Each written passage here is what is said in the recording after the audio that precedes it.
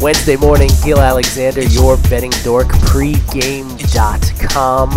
And Wednesdays, as always, means Sabermetrics Wednesdays. I look forward to it each and every week.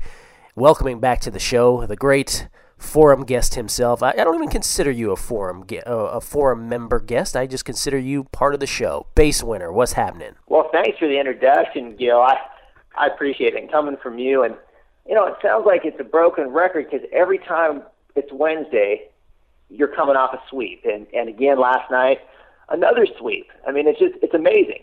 I answered the phone and talked to you on Wednesday, and you swept the board. Congratulations, incredible analysis. And also congratulations for your promotion status. Very happy for you. I think it's well deserved, and I'm glad you're going to continue to thread because it's going to save me money. I'm still not going to have to go to Starbucks. Yeah, well, no, the thread. Well, thank you first of all. The thread. That's I made a point to say this yesterday, but the thread will absolutely continue with free picks throughout the season. Might not be multiple free picks every day once that starts, but it certainly is not going away. And the main thing, like I said, is the interaction. Like, I love the fact that the thread is interactive all day long.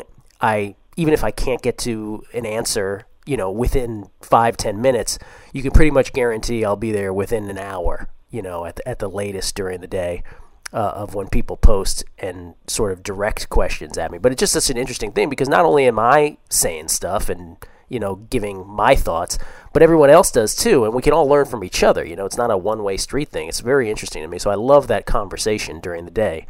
Short of being able to actually talk on the phone with everybody. So I appreciate it, dude. And that one was never in doubt last night, huh? Oh, yeah, no, we had it the whole way. No problem at all. What a game last night. And I tell you, after the gut-wrenching result on Monday, I thought it was well-deserved. I'll take it. Well, that's the thing. I mean, it's sort of like for me, there was a few bad beats in a row. One Saturday, one Sunday, one Monday. The Red Sox had squandered a 5-run lead on Saturday. The Pirates, as a plus 220 dog, took 2 wild pitches and an error. Red Sox, of course, with Papelbon blowing his first save of the year on Monday. So, yeah, I'll kind of take that one yesterday without much of an apology. Value is value. And, again, I've said this on the show, and I've said it in the thread, and I know you agree with this as well, Base Winner. The Red Sox and Yankees simply should never have a spread. Either way, now I'm talking, either way, that is that lopsided. Period. That rivalry just has a dynamic that lends to that. It should never be the case. Oh, I totally agree with you. The price was so juicy the last 2 days, and you're looking at a good team at Boston. I mean, they can swing it with anybody, and to see that kind of line, it quite frankly, it amazes me. And I was so happy to see that line because we both played the Red Sox both days, and all you need is a split, and all of a sudden you're ahead, and you're ahead even though you're 1-1, and that's exactly what happened. And so, hey, if they want to keep the number that high in that situation, I'll take it every day of the week. Yeah, and that's the thing is I always say this. I said this after the Cubs Pirates line on Sunday, where I just thought, we all do our own handicapping, and we come up with a true line, and then we juxtapose it against what the actual line is. And I said about that Cubs Pirates game on Sunday that we may never see, in my opinion, a discrepancy, and I won't even call that one a discrepancy. I'll call that one a chasm between what the true line and the actual line should have been in that ball game. And I said we may never see that sort of discrepancy ever again this season. And I think with the Red Sox and the Yankees, I'm not sure we'll ever see those lines again this year because I think people have learned their lesson. We'll see. But we'll see how that goes. It's amazing to me what I've seen over the last, and I've been doing this for 20 years, and what I've seen over the last year and a half are these high lines, and sometimes they win, and I think what happens is people get comfortable, they feel good. They had Sabathia last night. Oh, there's no way he's going to lose. Boston's in disarray. Hey, this is a lock, and a lot of people will feel that way, and they will feel very good because maybe they got a minus 200. I think there was a lot of money on that Chicago game, and people maybe they hit that, and so they're comfortable now laying that kind of wood. And I tell you what, I'll take the other side of that, like I said, any day of the week. And it's amazing to me where these lines have been going over the last year and a half. But I think it presents a lot of value playing the other way. Sweet usage on laying that kind of wood, by the way. Nice turn. Nice turn of the phrase. I like it. Hey, before we get into the sabermetrics of the day, because I'm assuming you've got your leans ready to go based on your lab analysis, correct? I do. I've been crunching numbers all morning, and I've come up with some pretty good nuggets today, the official Wednesday sabermetric nuggets, and I'm comfortable with this. I think these plays are going to look pretty good here. Okay, well, before we do that, I just have a basketball rant of sorts, so you'll indulge me here. I know while the rest of the world was watching the Celtics and Magic last night, you were mired in, some Padres action or something like that. I know you were immersed in a baseball game. The Mariners and the A's. I was very interested in the run line bet on that, as everybody's watching the post game conferences of the Celtics and the Magic. Pretty hilarious. Well, I grew up in Washington, D.C. Grew up as a Washington Bullets fan. Sort of, at this point, almost ages me when I say that. But, the Wizards are the franchise that once was the Bullets. And the Wizards won the NBA lottery last night. They got the number 1 pick in the draft. They only had roughly a 10% chance of winning it, and they won the lottery. And so, in essence, they have the rights, or the opportunity, I should say, to draft John Wall. Knowing the Wizards franchise, they may jack that up, but I'm just saying they have the opportunity to draft John Wall from the University of Kentucky. Now, we have been talking all week, or I have been talking all week about LeBron, and I specifically did so with Mark Spears from Yahoo Sports on Monday, which I really would recommend as a listen, because Mark is extremely insightful. In fact, if you had just listened to that show, you would have been all over the Celtics in games 1 and 2 of this series. And in fact, yesterday with Zach Lawson, I was talking about how I couldn't believe how the Celtics were getting 7.5 points in that game, and much of it was from my conversation with Mark. But Mark's contention is that LeBron still stays in Cleveland, and he states a very, very interesting case as to why he believes, through all this conventional wisdom now, that LeBron is going to Chicago or Miami or wherever, why he believes that he's staying in Cleveland. And I think he makes some fascinating points about it, and I actually think, to me, he convinced me Cleveland is still, through all this media hype, still the front runner in all of this. But I, Base Winner, would like to suggest on this show, and I hope you don't laugh me off, why are the Washington Wizards now not a consideration? Now, before everybody turns off the podcast, let me state the case for the Washington Wizards. Hear me out here. The Washington Wizards will now have both John Wall and Gilbert Arenas in place in the nation's capital. Now, besides the Bulls, and we're going to throw out Dwayne Wade. Mark Spears makes some great points as to why LeBron won't end up with Dwayne Wade in Miami. Dwayne Wade is obviously the best player that LeBron could end up playing with, but for reasons that have a lot to do with ego and legacy, he won't end up there. Besides that, the only team that has a better array of talent now in place of the ones being suggested for LeBron would be the Bulls. The Bulls still would have a better supporting cast with Derrick Rose, with Joakim Noah, with Luol Deng. But now you've got Gilbert Arenas, when not bringing guns into the locker room, a perennial all-star, if he has his mind to it. And now you have a potentially once-in-a-generation player in John Wall as a supporting cast for a swingman, or whatever you want to call him at this point, all-world guy like LeBron James. And from a basketball perspective, that is actually competitive, very competitive with the other teams being mentioned, in my opinion now. Maybe with only the Bulls trumping that group. Then, beyond that, let's look at the other intangibles. The Wizards' owner is now the same owner as the Washington Capitals. He's sort of the Mark Cuban type, but sort of on an even higher level in terms of fan interaction. He is beloved in Washington, D.C. His name is Ted Leonsis. He made his money from AOL. And Ted Leonsis owns the Caps. The Caps have sort of stormed and taken over D.C. during a non-Redskin season with their fan friendliness. He has the biggest star in hockey, arguably, in Alex Ovechkin. This would be interesting for LeBron to be able to work under that guy, and also in tandem, the sister team being the Caps and Ovechkin. But more than that, couple reasons that separate D.C. President Obama will end up being the biggest Wizards fan in the world. And if LeBron's head is screwed on straight, and forgive the rant here, Base Winner, but I just had to get this off my chest because it's so funny how we get. You're making a good case. I'm taking this all in. It's making a lot of sense to me. So if LeBron's head is screwed on straight at this point in the career, and by the way, I'm not sure it is, because I sort of believe into the perception that his priorities are not exactly where they ought to be. I don't get the sense that LeBron is I have to win the championship more than anything else in the world kind of guy. But if he has some sort of perspective on his legacy beyond the basketball court, what better platform to have, and what a unique platform to have, than the one in Washington, D.C.? Because if Obama becomes sort of the first fan, and you can become sort of, I remember when Reagan had Arnold Schwarzenegger as his fitness czar, or whatever he called him. LeBron could end up with that sort of, a equivalent type of platform in D.C. So there's that possible angle with LeBron James in D.C. that exists nowhere else.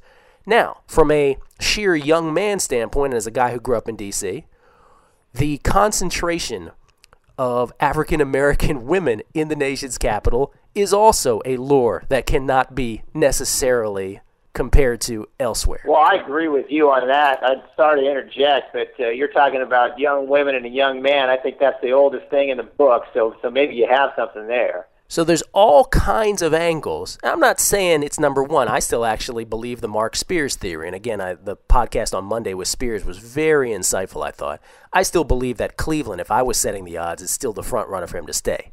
But I'm just saying, the fact that we never hear the Washington Wizards and all of that, now particularly with them getting the first pick in the draft, I'm just saying, if you hear it in the media now, just know where you heard it first. That's all. I think that's a really good take, and that's the first time I've heard it, and it makes a lot of sense to me, Gil. And you may be onto something. Wow, that's a really good take. I'm very impressed with that. I wouldn't bet on it, Base Winner, just to tie it back to a gambling thing. I may not bet on it. I would have to see what the odds are on it. There'd have to be value in the wager. But what I'm saying is, betting aside, why is this not an option now? Like, to me, it's just as viable an option as the others being tossed out there. Now, they still we talked about the LeBron media contingent last week. Maybe they'll listen to your take, and actually it does make a lot of sense, and I think it would actually help him out from a marketing standpoint. But that's just my opinion. But before we move on to baseball, I just want to tell everybody that's listening how good I think Mark Spears is. I mean, the guy described, he used to be, I think, with the Boston Globe, you said? Yeah, he was with the Boston Globe for 2 years.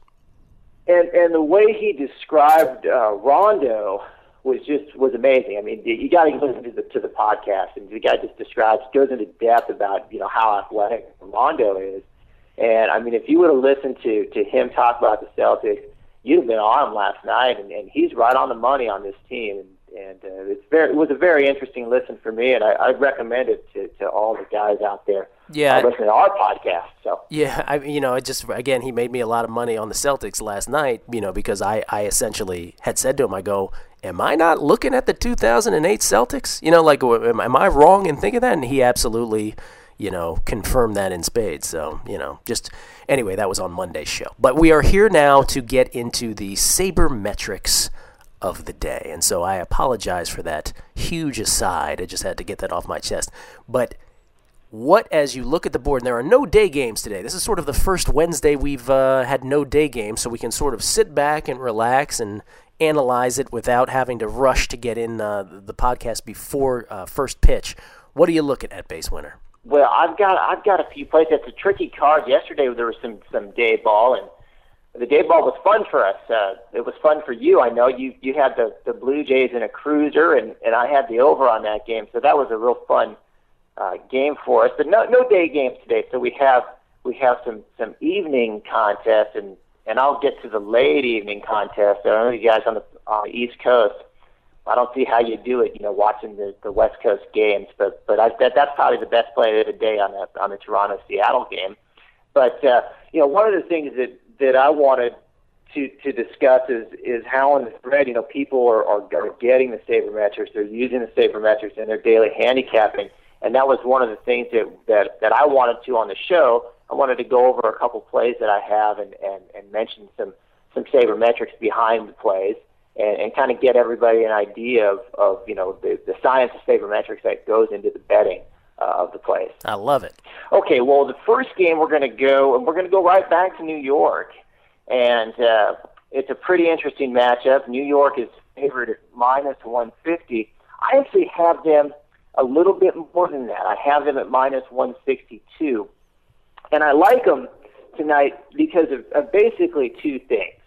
If we look at Tampa Bay, if we look at the runs that they've actually scored, as you're going to see, their run average, and a lot of people use this run average in their handicapping. But, we talked about on a prior show and in pretty much all our prior shows, a formula called BSR. And basically what BSR is expected runs and basically what they should have as opposed to what they actually have. And this is the one, if I might interject, Base Winner, because we have had some questions about BSR on the thread. This is the one that you just will not find anywhere. This is your own proprietary formula, correct? It's a formula that I've developed based on a David Smith formula, and I'm able to crunch the numbers a certain way so that I can get a current read on all these teams, and you can't find it anywhere. So, I mean, what I post in the form is pretty good information that you can't get, even if you look at some of the bigger sites, the sabermetric sites out there. Yeah, and you have your own thread where you're doing that. That, by the way, that's not to say, just to clarify, that's not to say that other people don't do their own base runs. I guess in the case of base runs, what I'm saying is, unlike the other stats that we've discussed, like FIP, XFIP, BABIP, and UZR, there is no consensus formula on it, so everybody's pretty much doing their own thing on this one. Absolutely, and none of it's broken down. I mean, so you can't get what should their runs be on the road based on what they've done. You can get what they've done, how many runs they've actually scored, but you can't get that expected runs on the road. And the reason I'm bringing that up is because Tampa Bay's runs that they've scored on the road, they're sitting at 5.84 runs. So you look at that and you say, this team's really producing on the road. Hey, maybe I'm going to take a look at playing them. And they're going to be on the road in New York. And then, if you look at this expected runs number, which is the number that, like we said before, that they should score based on all the components of offense, they are, and this is amazing to me, they're a full run and a half less, well, almost a full run and a half. They're at 4.42 runs. And it's 20 games, so there's still a small sample size. But I think the disparity there gives us a lot of value. So you're saying that your figures come out a run and a half less than what they're actually scoring, is what you're saying? On the road, yeah. They're a full run and a half less. They've actually averaged 5.84 runs, but they should be scoring 4.42 runs. Here's what I always love about your numbers is that I always try to listen to what you're saying, and then I try to pull myself back from the sort of lab and the sabermetrics of it, and I sort of back off and I say, okay, in my casual observance of baseball, not so casual, obviously, in our case, but in our sort of just sabermetrics hat-off viewing of baseball, does that make sense to me? And the answer to me is absolutely it does. And the reason I say that is Tampa Bay is a very odd team. They are capable of stretches of ball games where they are relentlessly patient on offense and can score a mess of runs, which probably does make sense that they sort of have a jacked up figure in their offensive output. But when you think of the teams that have really gotten shut down on huge levels, also, the Rays are sort of the first team that springs to mind. They happen to be the team, by the way, that was the perfect hit opponent of Dallas Braden. They just get in, and they were the perfect hit by Mark Burley last year. So they're a team that can have just real droughts on offense too. So when I hear what you're saying, I'm like, yeah, I kind of get that. It makes sense. Well, that's good, and I think that's what the good thing about us working together on the show is that you're able to kind of relate it, and I get into detail in the lab and the numbers and the decimals and all that other stuff, and then you can just bring it back and make it make sense. And I think that one of the things that when you're dealing with sabermetrics and that I've tried to stress when we've been talking is that we always want to bring it back to a run basis, and then you can do your total, you can do your run line, you can make your probability line. And I think that that's the one thing that I just love so much about XFIP and BSR and UZR is it's all done on a run basis. So if you just kind of look at it from an overview standpoint, it kind of makes sense. And I'll get into that, I think, a little bit more in the Seattle-Toronto play. But one of the other things before we move on to that play, I wanted to mention the Wade Davis, the starter for Tampa. If you look, and this is the stat that they show on the MLB Network when they show the matchups in the morning. He's got a 3.38 ERA. But if you look at his XFIP, which is the number we've been working with, and I think it's more of a precise number, it eliminates all the static. He's got a 4.96, so he's almost a run and a half more than his actual ERA is on his XFIP.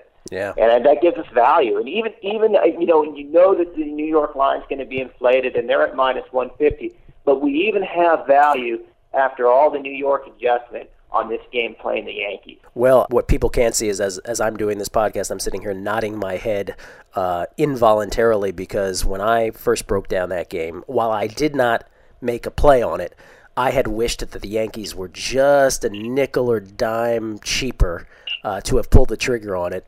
But yes, my lean would have absolutely been in that direction. No way would I have taken Tampa in this game. Well, I think, and that's interesting because I think that sometimes when I go over games, you're like, well, I was really close to playing this game, and it's because the sabermetrics, they really support the New York side here. So, yeah. Oh yeah. So I think that's a good play. That'll be my first play of the day of the Yankees at home. I'm all about the sabermetrics supporting it. I support you in that, without question. Well, I think we support each other, and I think people are getting it on the thread too, because I'm seeing a lot of people, talking sabermetrics, and it really, to me, it makes me happy because these people are learning, and they're learning that these numbers, they mean more than the traditional ERA or errors or actual batting average or something like this. That's kind of an archaic stat. You can actually use these sabermetric stats, and I want to use the term saber cappers, and I hope we're starting a saber capper society here at pregame. Yeah, and I actually, to your point there, I want to sort of send a couple shout-outs, and forgive me to anyone who I'm forgetting off the top of my head, but I know J.T. Evans, for instance, has really dived into the saber capping element of it, and to the extent that we have influenced that, and he suggests that we have, I really want to totally, give him a shout because that's just phenomenal. And he really has gotten into it, and he really dives into it. And there's others who have really made a point to incorporate sabermetrics in. Snakeonia, I know, is doing it a lot with the sabermetrics, and he's having a ball with it as well. So shout to him. There's another guy, and I'm not sure that we influenced him. I think he may have been doing it on his own first. And I'm just seeing him coming around now to the forums, is VWG. I believe I'm getting that correct. And so there's a few guys, like you're saying, who really are, sabermetrics focused, and to the extent that it's cashing you, some of your plays, mazel tov, as they say. Well, and it really, I tell you, from a fellow saber capper, it really helps me out because I think as we get this group going, we can kind of help each other out. Maybe you miss something one day that somebody else points out, and that's the beauty, I think, of your thread. And that's why I'm so happy that it's not going away as you go pro. No. It's staying. Promise. All right. Well, that's good news. Well, okay, let's take a look. I'm ready to go here to the Far West game. And I actually got two plays in the same game, so it's kind of a fun one. And it'll keep us busy all night long. This is another game. This is another game I looked at, so I'm interested to hear what you have to say. Well, we're gonna. It's Toronto versus Seattle, and we're gonna go with Toronto on the side, and we're gonna go with the over as well. Toronto is plus 111, and I have them as like a slight favorite, like a minus 102. So we got a little bit of value with them. and I do actually have the over as well. What I love about this is, before you get into your analysis, is that as a guy who breaks down every game with sabermetrics, I know I know exactly where you're going with this. So I'm already giggling with anticipation. Go ahead. Well, okay, let's take a look at the starting pitchers, because this is primarily the reason why I lean Toronto and over. And I think that this Doug Fister has been a real feel-good story. In fact, I think he might have been on ESPN, or at least he was online. And if you look at his ERA, I mean, it's a 1.72. I mean, that's about as low as it gets. And so people are thinking, well, maybe this guy's the next Cy Young. But then if you look at his expected FIP, it's 4.25. It's a huge disparity. I think that the dude, if he could help me with the math, maybe it's like 2.5, 3. Wow, you know. Yeah, that's a huge discrepancy. Huge discrepancy. As you say, he has been the most, quote unquote, surprising pitcher in baseball this year. And people are going to look at that, and I think that's why Seattle, with their anemic offense, is favored in this game. And they look at that ERA, and then but what they fail to do is kind of look. Well, does he really deserve it? And if he's got an xFIP of 2.2, then maybe you're thinking the other way. Maybe you're thinking, hey, he is this good. But I'm not convinced yet. And then if you look at the opposing pitcher, you look at Cecil, and he's got a split that goes the other way. His ERA is 5.46, but his expected fielding independent is right at 4.0. So what's interesting about it is he's got an actually lower expected fielding independent than Fister. So, I mean, I think that gives us tremendous value on Toronto. And then I want to talk a little bit about bullpens, because I don't know if we really get into this, but I want to let everybody know that this is a very important part of the handicapping process. Yeah. Taking a look at these team bullpens. And again, we have a Toronto bullpen where you look at the ERA, and they're at 4.17. That their expected fielding independent is much better at 3.87. So it's about a 0.3 of a run better on the expected. And then if you look at Seattle, their ERA is 3.82. So if you just compare the ERA, you're thinking, well, Seattle's stands a little bit better. But if you look at Seattle's expected fielding independent, they're at 4.33. So you look and you say, well, Toronto, by ERA, Seattle's got a better bullpen. But if you look at the expected fielding independent, and Toronto's got a much better bullpen. I mean, probably almost a half a run better on the expected fielding independent. So, I mean, that's really what justifies his play on the Blue Jays. Well, every day I don't say it every day, but basically my process usually ends up being, there's a slate of 15 games.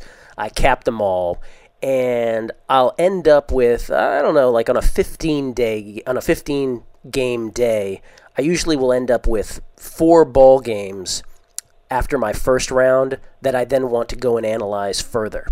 Sometimes it's more, sometimes it's less, but basically it's a sort of a first round, and then I go in and I dive deeper into those, let's say 4 games that I come up with. And this game that you're referring to now, the Toronto-Seattle game, while I did not play it, did end up as one of those games that advanced to my sort of deeper round of capping. It was amongst the 4, if you will. And in the end, I stayed off it. Now, as I'm listening to you, Base Winner, I would be lying if I didn't say, maybe I shouldn't have stayed off it. But the reason I did end up sort of shying away, and when I do mean shying away, sort of meekly, first of all, let me say that I probably, and I don't have stats on this, but the Toronto Blue Jays have probably been the team that I have backed the most times to success this year, I'm guessing. So I love the Blue Jays, and obviously the offense gives us every reason to love them. They have 65 home runs.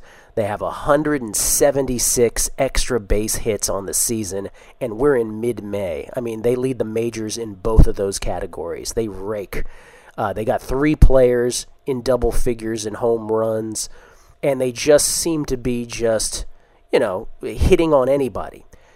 With Fister in this game, and I too, of course, as soon as you brought up this game where I said I know where you're going with this, is I too saw Fister's sabermetrics, and so I was thinking to myself, all right, yeah, Toronto. The reason I backed off is just this Safeco Field factor of Fister,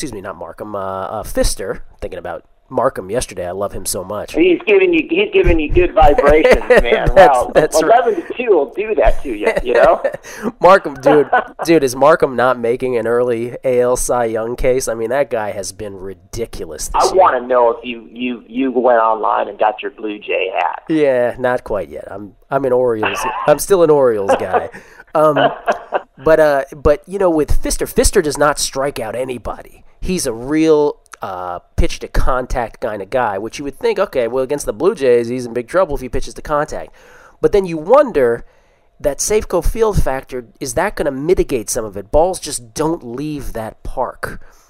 And for whatever reason, I decided I liked 2 games better, and that was sort of a game where I was hedging on. I was like, I don't know, because I've done very well, and this is, I always say this, not to steer it my way here, but one of the things that I was mentioning yesterday is, it was great going 2-0 yesterday. We've had better days on the season than just the 2-0. I've had, a handful of 3-0 days. But the reason that I loved yesterday so much as a handicapping day was, not only did I just hit the 2 that we played, but more significantly is the games you stay off of. And for me, yesterday, staying off Johan, staying off Greinke, staying off Felix, that to me was more affirmation on the handicapping process than anything. And today, this was sort of fell into that category. Now, that's not to say the Blue Jays won't take it, because I could very well see them taking it. It just wasn't the top 2 for me, I guess is all I'm saying. Well, and I think that you make a good point. If you're kind of on the fence, I think the best way to do it is to for you is not to play it. And you've been very successful. And if you would have played those 3 guys last night, it would have taken a sweep into a losing day. Absolutely. So you make a great point, and you might as well give yourself props, because you're a really great baseball handicapper. So I think that people need to recognize that. Well, so. I was forgive me if it came off sounding like I was giving myself props. I guess what I was trying to say is, for me, discretion often, or I should say discipline, always sort of rules the day, and this was one of those games, your Blue Jays and your Mariners, where I absolutely would have leaned the way you're leaning, just in the same way that I would have leaned the Yankees' way. So I absolutely, totally back the side you're taking. I just didn't pull the trigger on them. I really think that that's an intriguing matchup tonight, though, the Blue Jays and the Mariners. So and you took the over as well, correct? Yeah, the sabermetrics are crazy, and the reason I took the over is because now you think about it. Now, this from a logical standpoint, they post a total at 7.5, and you've got 2 starting pitchers. You've got one guy that's got a 4.25 xFIP. You got another guy that's got a 4.0. Okay, you got 2 bullpens, and if you do the average, they're about 4. So from the pitching standpoint, everybody's at 4. So that means that both teams are going to score 4 runs. So that gives you 8 runs right there. So right there, just if you just not even do the math and on all the exponents that I have in the formulas and all this other stuff, if you just take a look at the xFIPs of the bullpens and the starting pitchers, you're looking at 4 and probably a little bit over 4. So 4 per team equals 8. So now you're at a half run more than 7.5, which I think gives you a lot of value. But then you take a look at Seattle, and okay, their offense is lousy. They're the worst offense in the American League. But even so, you got to give them at least a 3.9, because that was the worst. They were the worst offense in Major League Baseball last year, and they had a 4.06 BSR. Their BSR is a little bit less now. It's about a 3.5, but I do kind of a hybrid with the BSRs. I gave them a 3.9. But now we look at Toronto, and Toronto's overall BSR is 4.83, and like you said before, they can just rake.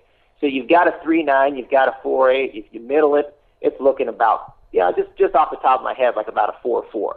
So you've got offensive, you got a 4.4, you've got pitching, you've got like a 4, and a little bit of about a 4, and so you're looking at 8 runs there. So, I think that just from a logic standpoint, it makes sense to play the over. Yeah, two reactions to that. One, the comment about Seattle's offense. Geez, if that team could just get a modicum of offense, just a token showing of offense on every night, that pitching will just take them to victory after victory. You know, I mean, they have an amazing staff, but God, has their offense been anemic thus far. The offense is just it's bad. You think they could have done something in the offseason, but it's looking early on. It's looking like this offense is putrid. And maybe that happens when guys fall asleep in the clubhouse. Well, yeah, I was going to say, you know, that I mean that's what happens when guys fall asleep. But I think, you know what, I think with Junior, I think they were, you know, I think they had a certain expectation about him. The guys that were really counting on Milton Bradley. You know, they were really hoping that he would just be gangbusters. And, well, we know how that goes with a guy like him. And then they just, you know, they even going into the season, they didn't have power bats. They were just hoping for huge on-base percentages from both Ichiro and Figgins at the top of the lineup. And thus far, Figgins has just been a disaster at the plate. And I think more than anything, that lack of production from the number 2 hole has killed them. They have been brutal. They just can't get their offense going. But and then we're talking about it as pretty educated people in baseball. But even so, as bad as their offense is, their expected runs are at 3.5. So right. When you look at a total, you got to figure they're going to score 3.5 runs a game, and it might defy what you're thinking, you know, from watching them. But that's the math. The other thing that you mentioned, just in general, and probably I might have, perhaps I should have led with this, was the fact that BSR at its core is sort of the most direct and simplest of all sabermetrics. And the reason that I say that is fairly obvious, which is all the others we do, the fielding independent pitching, the expected fielded independent pitching, whether it's UZR, whether it's batting average and balls in play, or anything that extends off of any of those. BSR comes down to how many times feet actually touch home plate. And in the end, you know, this is going to be the simplest thing in the world, so I'm going to apologize right in advance. But in the end, this comes just down to which team scores more runs than the other. You know, it's that simple in the end. And so that's why your formula on BSR, base winner, is so great. And again, you have a thread yourself every day, which, by the way, let me give you props. I see gaining steam each day that goes on, so props to you on that. But you are very open, and you only do American League just from a time standpoint. But you list, you know, oftentimes, if not daily, I think now, first of all, what your leans are, but also you also periodically put up your BSR vis-a-vis the actual run. So it's just, to me, it's the most direct of all things, and what a resource we have at pregame, thanks to you. Well, Gil, I appreciate it. Thanks a lot. And you know, there's been a lot of study and preparation to get that number, and I'm able to do it and not only do it from an overall standpoint, and I've been waiting to get deeper into the season to do this, but I'm also going to break the BSRs down to splits, to home and away, which is very important, and also from left versus right-handed pitching.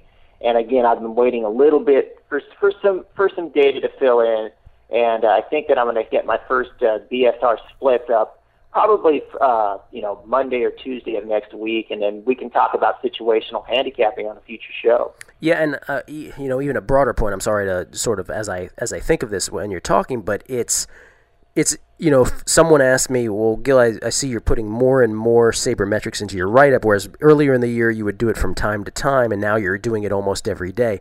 There's a reason for that, in my opinion. And if I've said this before, forgive me for repeating, but I really do break down baseball handicapping into 3 distinct periods of the baseball season. It's a long season. It's 6 months. 6 months is the regular season in baseball. And for me, as I've said before, the first 6 weeks to 2 months, which is now a period we're moving out of, it was really all about the fact that lines are terrible often. You know, we see a lot of market inefficiency. Sure, there's other elements. Nothing's ever that black and white.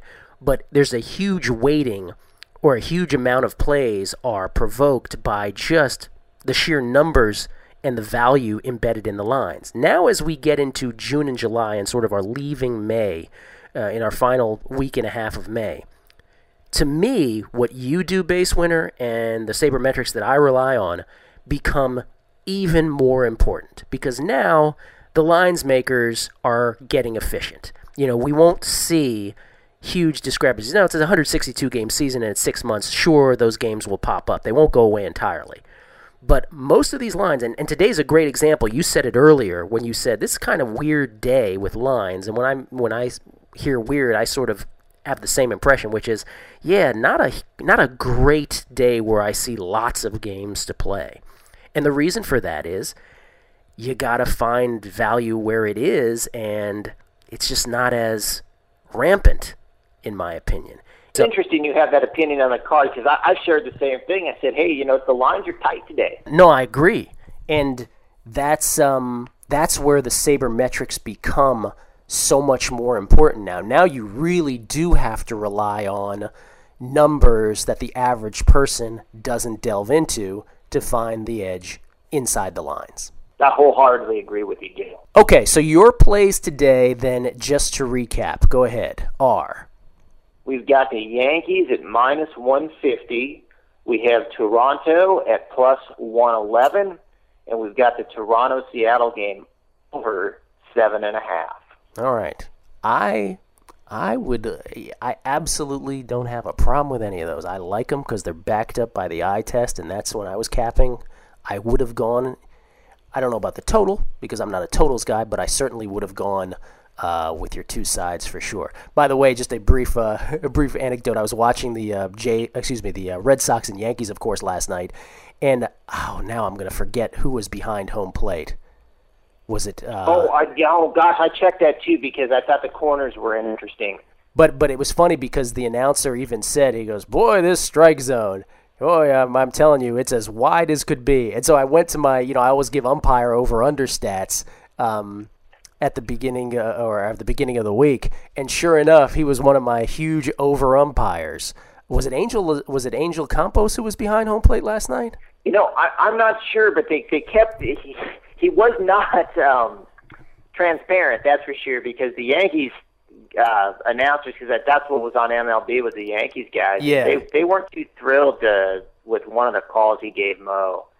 No, he was all over the place. But again, there's a game that went over again yesterday. It just I'll send a shout out to the non-sabermetric stats show, which is those umpire stats are about the most reliable thing going for totals bettors. Like, it's amazing. I mean, these guys really do ump in a certain way that end up with certain results more times than not. I mean, there's a reason why their patterns lead them to overs or lead them to unders, and last night was just a great example. It's interesting, these umpires, and by the way, Angel Campos, just looked it up for you, Gil. Yeah. I was in suspense. But one of the guys on the forum, his name is Kingmaker, he's just awesome at breaking down umpires. And he'll just get into the in-depth of the umpires, and you have the umpire records on your show. It's very important to look, at least when you're handicapping, on who's going to umpire the game, because unfortunately, and this is a rant for another show, Gil, they have not figured out a way to standardize the strike zone. So one guy's going to have one strike zone, the other guy's going to have another strike zone. Mm-hmm. And one guy's going to have it, roughly the eye of a needle size, and the other guy's going to have it as the Grand Canyon. And that's going to matter. Yeah, and if you know that gives you an edge when you're looking at the game. And it really, especially if you're on the fence, well, should I play an over? Should I play an under? And that gives you a real good edge on those games that you're on the fence. And I know we need to wrap the show up, but the other thing you need to look at when you do over-unders, and it pulled me off 4 games yesterday, is the weather. And had I played the games that I had leans on without looking at the weather, I'd have been 1-3. So that's another important thing to look at for the over/under players is what is the weather, and does it correlate with your lean on it? And if it does, then great, go ahead and pull the trigger. And if it doesn't, then stay off the game. Yeah, and if the over/under in a day game in Wrigley shoots up 3 runs in a span of 10 minutes before game time, know that the flags are blowing out. It's a certain thing. Exactly. That's right. Certain things are dead giveaways as well. I apologized for hijacking a bit of the sabermetric show today as a scattered brain thing and going into my basketball rant, but I did have to get that off my chest. I'm curious to hear people slam me about it afterwards. I don't think you're going to get slammed at all. I think it makes a hell of a lot of sense, and it'd be something that I think LeBron would be smart to take a look at we don't know how smart he is. Yeah, I guess am I saying, oh, he's definitely going there? No, I'm not that kind of guy. I'm not going to grandstand about it. I'm not trying to do a sports radio show in just creating callers. But what I am saying is why it's not a consideration makes no sense to me whatsoever now at this point. So we shall see.